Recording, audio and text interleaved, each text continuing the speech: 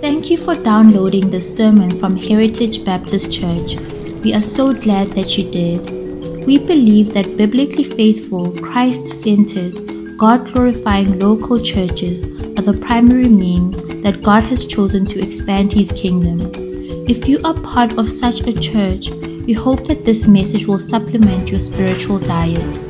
If you aren't yet part of such a church, we would love for you to visit us.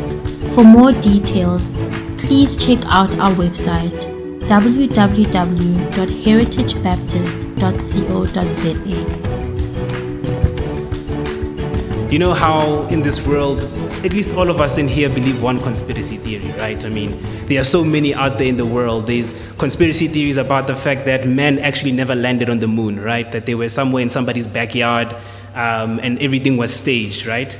My favorite conspiracy theory actually is that Nelson Mandela died in prison, and the person that we knew for many years was some imposter from Mozambique who came, to take his place. And there's actually people who believe this. Maybe it's true, we really don't know, right? But the whole point of this is that in the world that we live in, there's all of these conspiracy theories and things that people believe.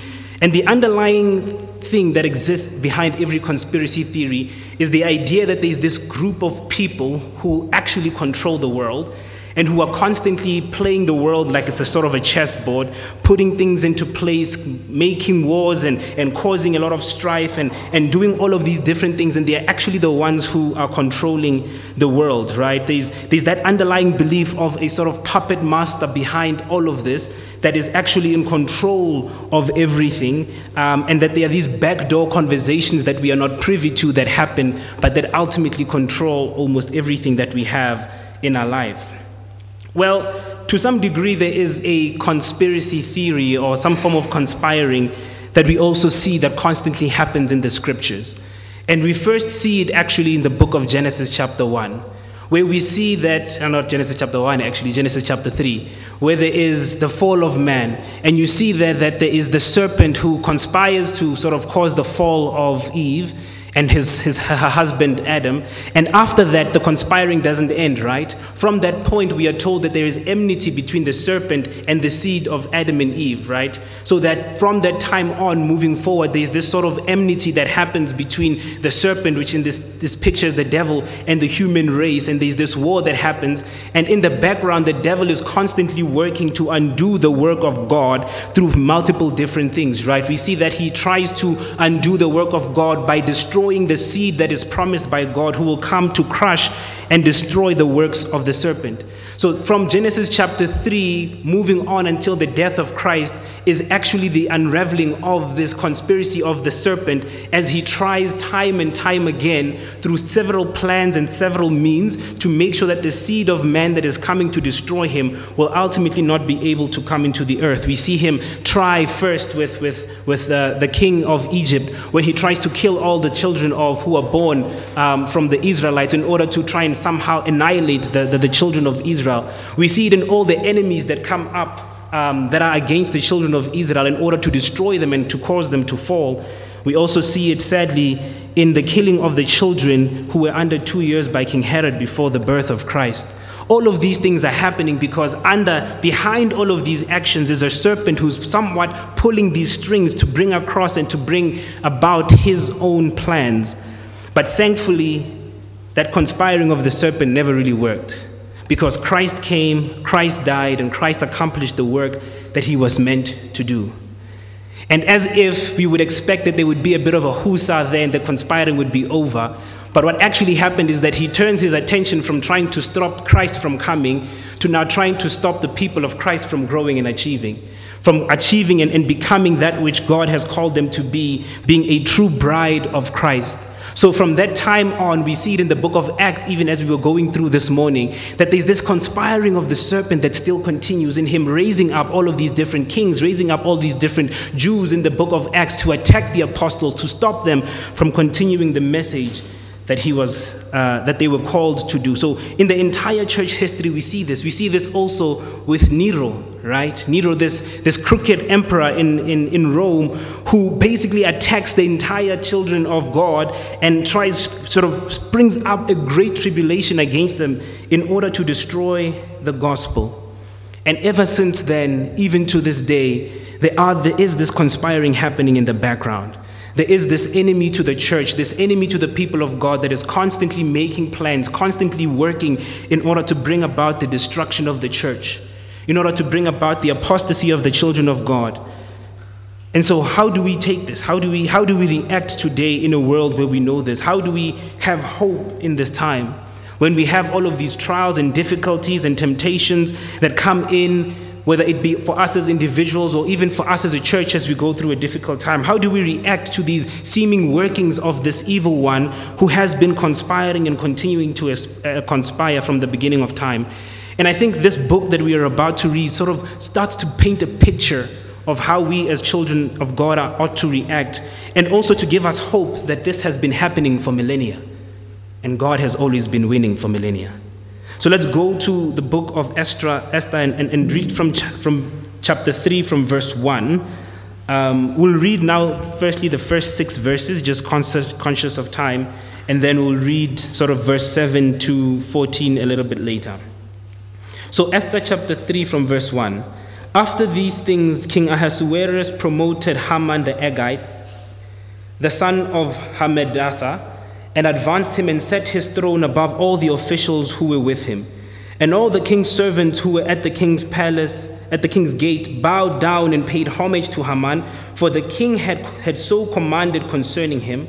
But Mordecai did not bow down or pay homage.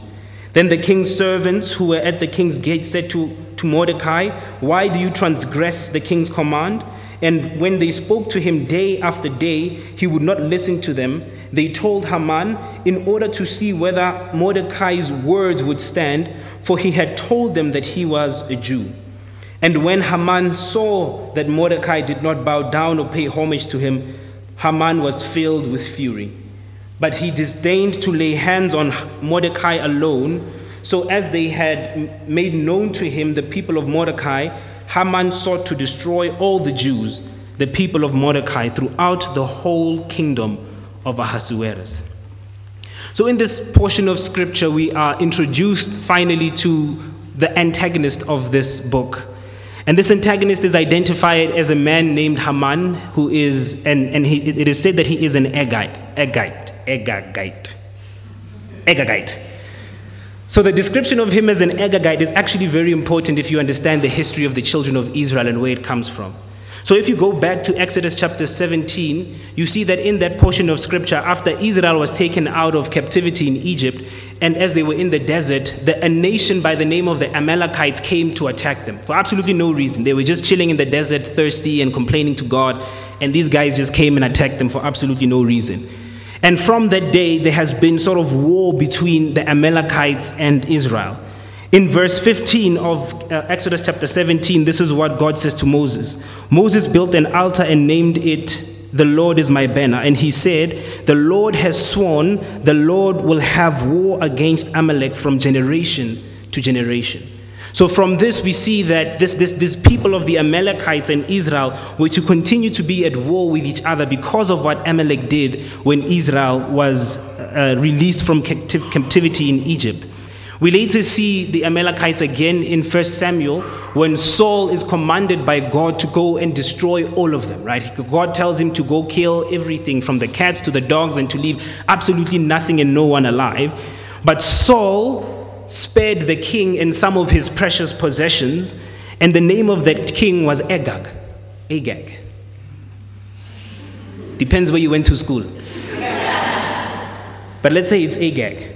So this king called Agag is spared by Saul, and he is believed to be the forefather of Haman, right? And Agag was later killed by Samuel in a dreadful way because God had actually commanded them to kill them. So we see and we are introduced to this man Haman, who from the beginning is introduced actually as an enemy to the Jews, right? And the first thing that we actually see about Haman, that we are told about him, is that he's promoted. Right? So King Ahasuerus promotes Haman to basically be the second in command of his entire kingdom and all of the different provinces that they rule over.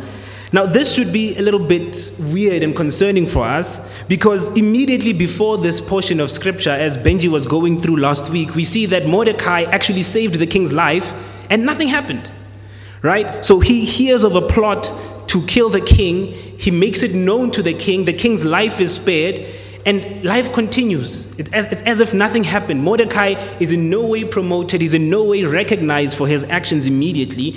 But the first thing that we see after Mordecai saves the king is that this man Haman is lifted up to the point of being second in command, and we don't even know the reason why that happens, right?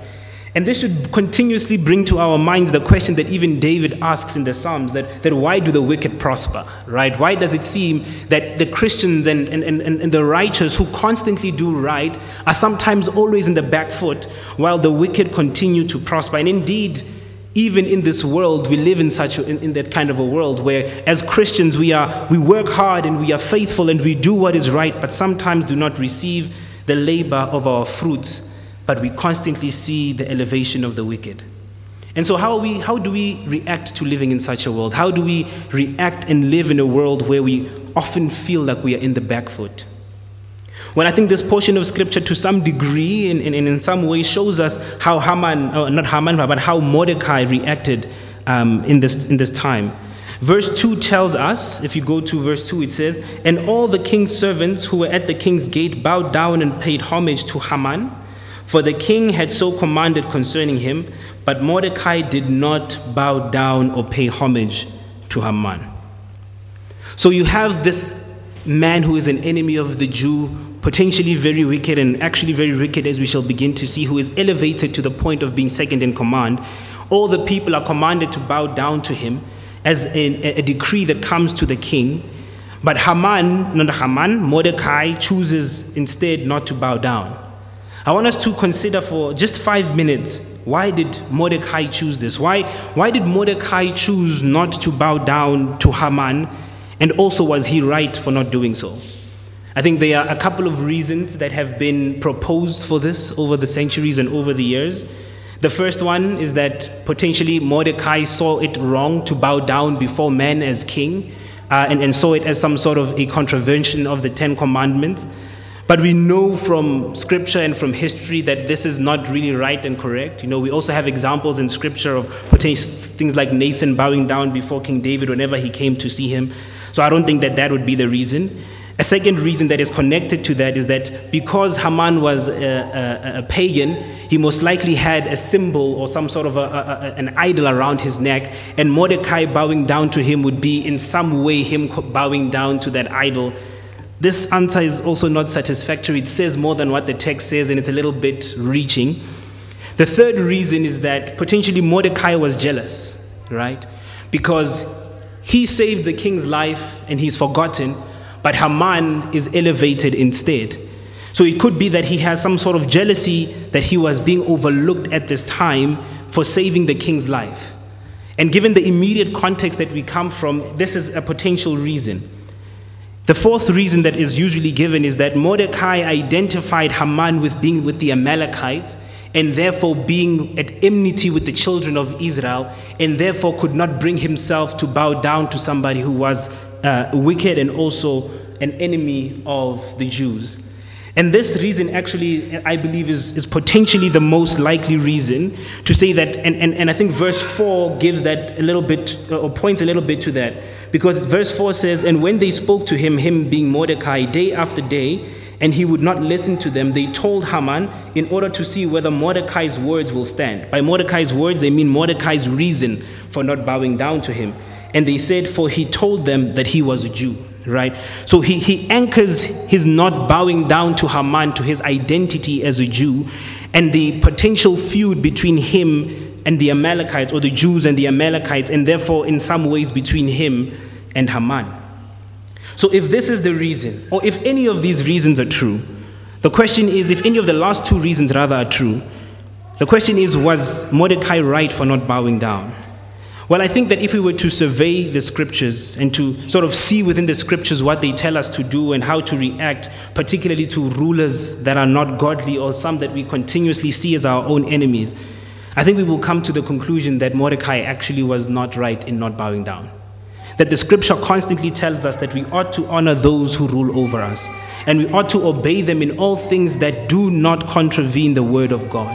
And because in this portion of scripture, there was nothing sinful, there was nothing evil, there was nothing that was deceptive, that was asked of Mordecai to do, he acted completely out of his own pride of looking at his status as a Jew to being something that is so elevated that he cannot bow down to somebody who was an enemy to the Jews.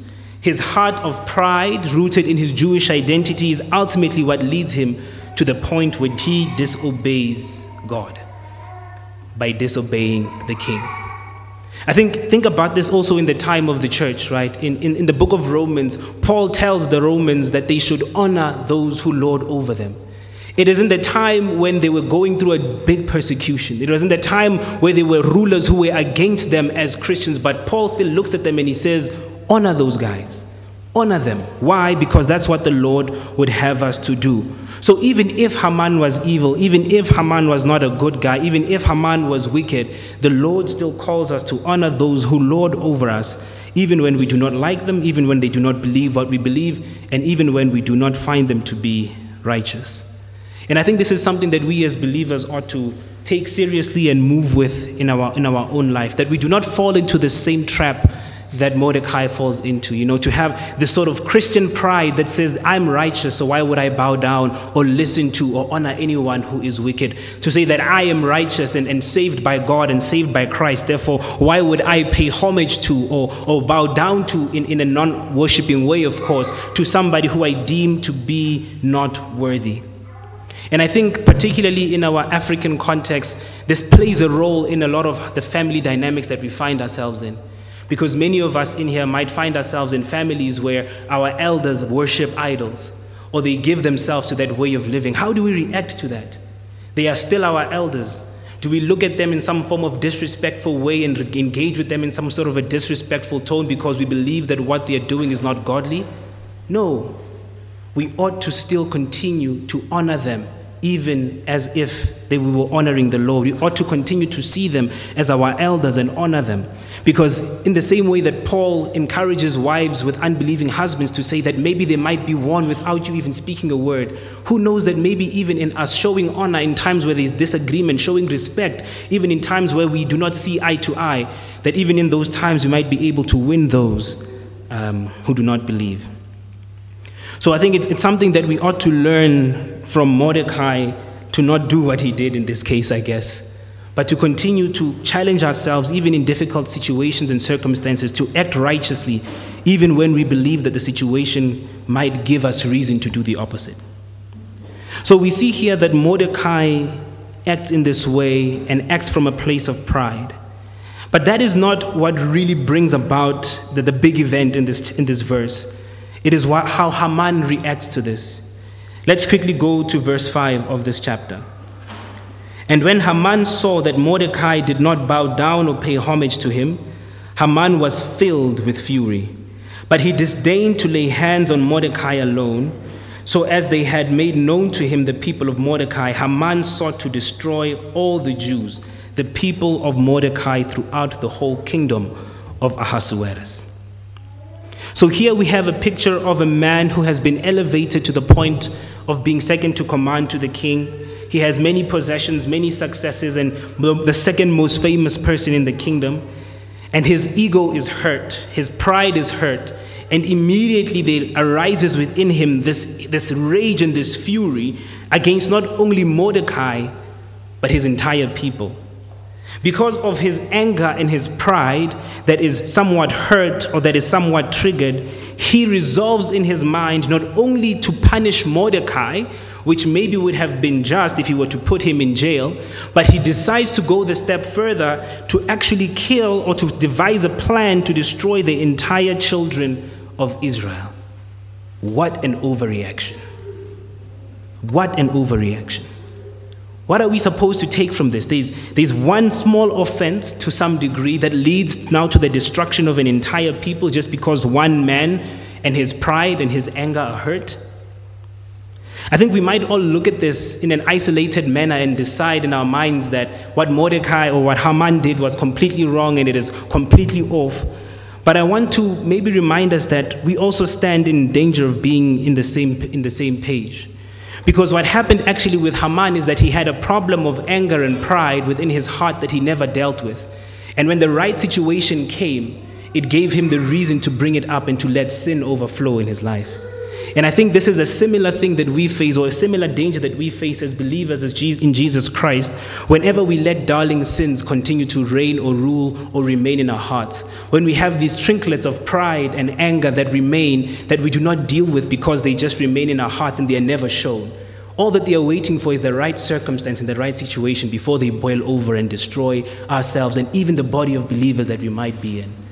You see, the sins that we ought to fight are not just sins that show themselves in our actions, but they're also sins that show themselves in our hearts when we are alone in our rooms. Are those sins that show themselves in our thoughts when nobody else can see. And this is why Christ, when he came, he took the definition of sin and brought it directly to the heart, to say unto us that it is not only murder that is wrong, but if you are angry with your brother and you say unto him, Raka, you are guilty of murder. Or if you look at a woman lustfully with your eyes, you are guilty of adultery or fornication with that woman. Why?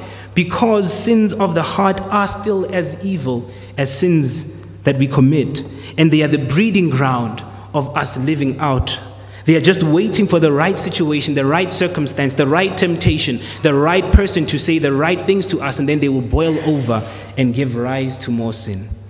So I think there's also a lesson for us to learn from how Haman reacts and from how Haman lives, to say unto us that we ought not to leave the sins in our hearts to remain, that we ought not never to leave the sins in our hearts to remain to rule, but every time they come up, every spring or every time they show their heads, we ought to fight them, even as the Lord Jesus Christ has commanded us.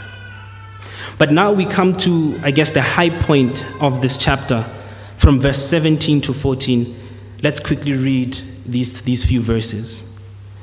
In the first month, which is the month of Nisan, in the 12th year of King Ahasuerus, they cast pur, that is, they cast lots, before Haman day after day, and they cast it month after month till the 12th month, which is the month of Adar. Then Haman said to King Ahasuerus, there is a certain people scattered abroad and dispersed among the peoples in all the provinces of the king. Their laws are different from those of every people, and they do not keep the king's laws, so that it is not to the king's profit to tolerate them. If it pleases the king, let it be decreed that they be destroyed, and I will pay 10,000 talents of silver into the hands of those who have charge of the king's business, that they may put it into the king's treasuries. So the king took his signet ring from his hand and gave it to Haman the Agagite, and the son of Hammedatha, the enemy of the Jews. And the king said to Haman, the money is given to you, the people also do with them as it seems good to you. Then the king's scribes were summoned on the 13th day of the first month, and an edict according to all that Haman commanded was written to the king's satraps and to the governors over all the provinces and to the officials over all the peoples, to every province in its own script and every people in its own language. It was written in the name of King Ahasuerus and sealed with the king's signet ring. Letters were sent by couriers to all the king's provinces with the instruction to destroy, to kill, and to annihilate all Jews, young and old, women and children, in one day, the 13th day of the 12th month, which is the month of Adar, and the plunder of which is the month of Adar, and to plunder their goods. A copy of the document was to be issued as a decree in every province by proclamation to all the peoples to be ready for that day. The couriers went out and hurriedly by order of the king, and the decree was issued to Susa, the citadel, and the king and Haman sat down to drink, and the city of Susa was thrown into confusion. So here we see Haman's plan coming into action. We see him going towards the king, and this conspiracy that was against the people of Israel, we start to see it form with Haman as he uses the excuse of Mordecai and his disobedience to hatch a plan to kill the entire people of Israel. And I hope to some degree when you think about this and when you read this, it shocks you, right? To say, how can such a small offense lead to such an over-exaggerated punishment? Well, it should shock you because obviously it is nonsensical that this reason that Haman gives is not a true reason. It's not logical. It is the thinking and the working of a depraved man. But as we have spoken before, behind Haman is an evil serpent. Behind Haman is the serpent, the evil serpent who has been working since the beginning of time, who has control over Haman's heart and mind and is using him to actually hatch out his own plan. You see, in this entire story, Haman is just a pawn in the plan of somebody who's doing something even more evil. And I think the reason that he gives here of Mordecai not bowing down to him should be, to some degree, evidence of that. That there is no way that he would want to destroy an entire people because one person didn't want to bow down. But it's because it has nothing to do with Haman. It has nothing to do with Mordecai. It has everything to do with the promise that God gave in Genesis 3 that the serpent desires and is conspiring to make sure ultimately does not come true. It has nothing to do with Haman. There is a person or a being or an evil man behind all of this that is trying to do this. And this has been the story throughout the entirety of the Christian faith. As we saw, as Pastor Lelo spoke about today, why did they kill Jesus? Even Pontius Pilate stood before them and said, this man is innocent. But even with that, they fought to kill him and to put him to death. Why? Because it wasn't them. Well, it was them, but it wasn't them. There was a serpent, there was the evil one that was working behind them, that was using their actions, that was using their motives to fulfill what he ultimately wanted to do. So here we have this man who is being used by the evil serpent to fulfill his own plans, who is being controlled like the puppet master, who is being conspired against like we have seen. And there are a couple of interesting things that we can also see about this man Haman. The Bible tells us that Haman, in his plan, he takes it to the king in order for the king to sanction it. And while he's there, he offers the king 10,000 silver talents, right, in order for him to sort of give to the king as some sort of a bribe. Now, if you were to look at this would amount to about, in today's money terms, would amount to about $160 million today. It's a lot of money. But even more interestingly, this would amount to 2/3 of the actual revenue of the entire empire. So if you think about it, if they were to think about, you see SARS, the entire SARS, the people that take your money on payday and you never look at your pay slip because of them. Imagine if all the money that they took 2/3 of that and dedicated it towards the destruction of a particular people group. This is exactly what Haman is doing. This is exactly what Haman is proposing to be done. And this shows you the excessive desperation and passion with which Haman desired to destroy the people of God because one person did not bow down to him. He's willing to literally use every single ounce of wealth he has left in order to bring about this plan because of an absolutely nonsensical reason. So we see that the children of Israel have this enemy who is passionate and desperately desiring to kill them. But more than that, they also have an enemy who has the resources to do so. He has the resources to bring about their destruction. He has the resources to call and the money to bring about this war and to actually fund their destruction. But he doesn't stop there. Not only does he stop there, but he also goes to the king, and even worse, he partners with the king ultimately, so that this request that he's given is not just a one-man request, but is actually the request from the king and the request from the nation to bring about the destruction of the Jews. Then in verse 12, we see sort of this plan get into motion with Haman and King Ahasuerus banding together to bring about the destruction of the Jews. And they commit all the resources of the kingdom so that when the day comes for them to destroy the people of Israel, that everybody is set, right? They send all the horsemen to go across the entire country so that the entire nation is aroused and enticed by the possibility of plundering the wealth of the Jews to rise up and to kill them. I want you in this time to put yourself in the mind of a Jew, to put yourself in the condition of how a Jew would be thinking in this time. You have an enemy who is obviously controlled by the serpent, who is excessively passionate and desperate for your destruction. Not only that, he has resources at his disposal to actually bring about this entire destruction. And he's partnered with the king. And the king has put it across the entire nation so that the entire nation is now incentivized to bring about this destruction. How do you feel? Where is your hope at this time? At this time, you have just recently gone back to your own land. You're trying to rebuild walls. You're trying to rebuild the temple. You have no army. You have potentially no land really that you can really leverage for this. You are literally at the mercy of the Persian king at the state. There is no means of defense that you can bring across or to bring by in order to fight and win this war. What will be your hope? When such a great enemy rises up against you, what will be your hope? And it's not just that the enemy has risen up against you, but it's that he rises up against you at a time where you actually have no means to fight him. He rises up against you at the time where you are at your lowest, where you have absolutely no strength to fight for yourself. What do you do in this time? I think this is a question that has been asked of Israel many times, and it is a question that we see constantly also being asked of the church.